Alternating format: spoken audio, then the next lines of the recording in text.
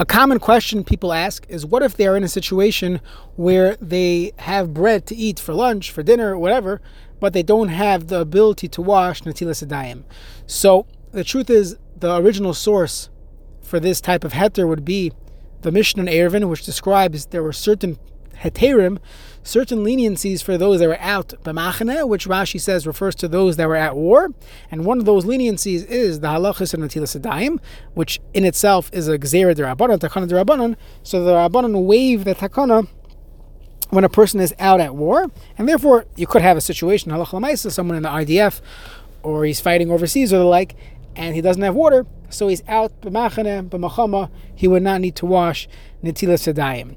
But let's say you are not at war, you are simply on a flight, you're on a road trip or the like. What is the halacha regarding Netilas Yadayim, regarding washing your hands, or not washing your hands, and eating without washing your hands?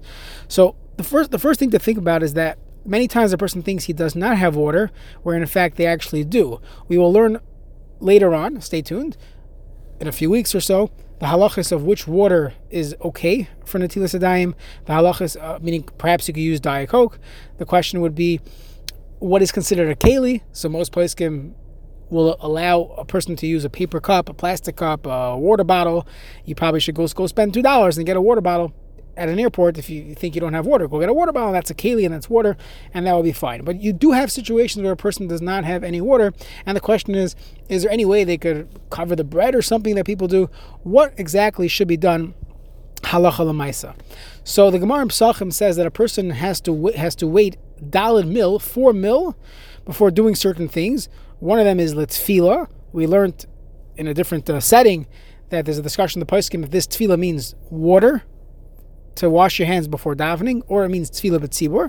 Rabbi Moshe Feinstein and many poskim, going back to the Torah and others, say that this means tefillah b'tzibur. A person would have to wait up to 4 mil in order to daven tefillah b'tzibur, which would mean, let's say a person is driving from city A to city B, and he wants to daven mincha now, but he knows within the next 72 minutes on his way he's going to be reaching a minyan, so you have to do that. That's the same halacha for Netilas Yadayim. The Gemara uses the term daled mil, which I already said means 72 minutes.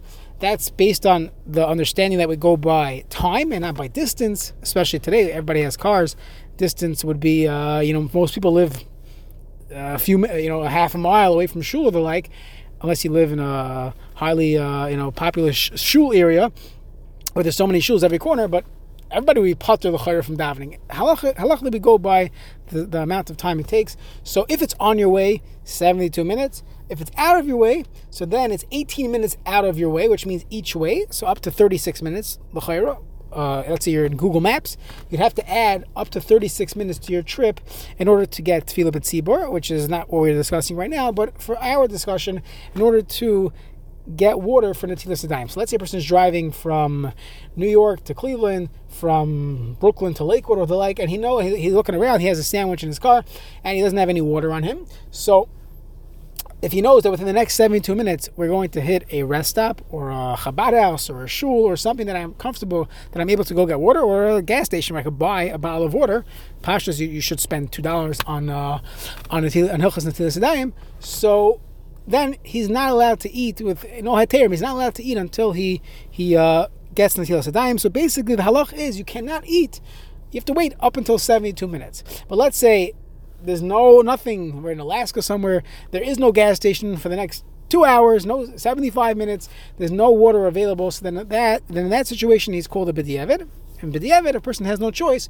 So you're allowed to do something called covering your hands. You cover your hands, and then there is no concern that your hands are touching a davar tameh, and all those concerns of truma are mitigated in this situation because I'm covering my hands, I'm not touching the actual food.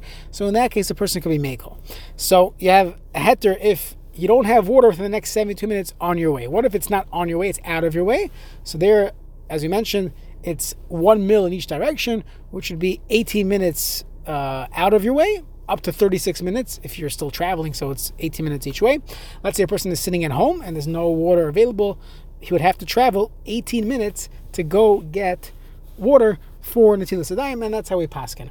So, l'halacha, a person has to, it would be very odd to find a case where a person, mamish, has no water, maybe on the airplane and they ran out of water on the airport and on the plane, and there's no water, no soda. But usually a person should be able to find water. The one time I would say that it comes up, in a typical situation would be if you have a family driving on a road trip and the children are currently sleeping, and to pull over to get water is not necessarily going to take too much time, but it's going to be a tremendous tircha, and the children are going to wake up. They will be bitzar. It will be a very big tircha on the entire trip. So there the poskim say it would also be mutter. A person should ask a shaila in that situation. You have to know what exactly is called a tircha.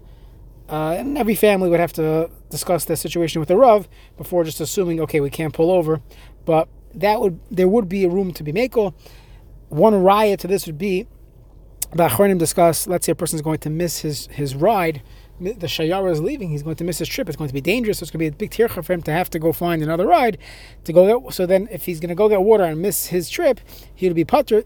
In a similar concept of tircha, not necessarily being just distance and time traveled. There are other tirchas as well. We find we find similar discussion in Hilchos Tzedakah and Hilchos Pas Akum. There are certain ma'amar that a person will look at before passing the shaila, but just leaving this open that there is room for a kula, even though it's not necessarily a distance shaila, it's more of a tircha. So that would be the most common time where a person would say, okay, I'm not going to wait to get water. Rabbi, what do I do? So in that situation, a person would follow the mechaber. The mechaber paskins that you have to cover your hands. The Mishnah Berurah explains both hands.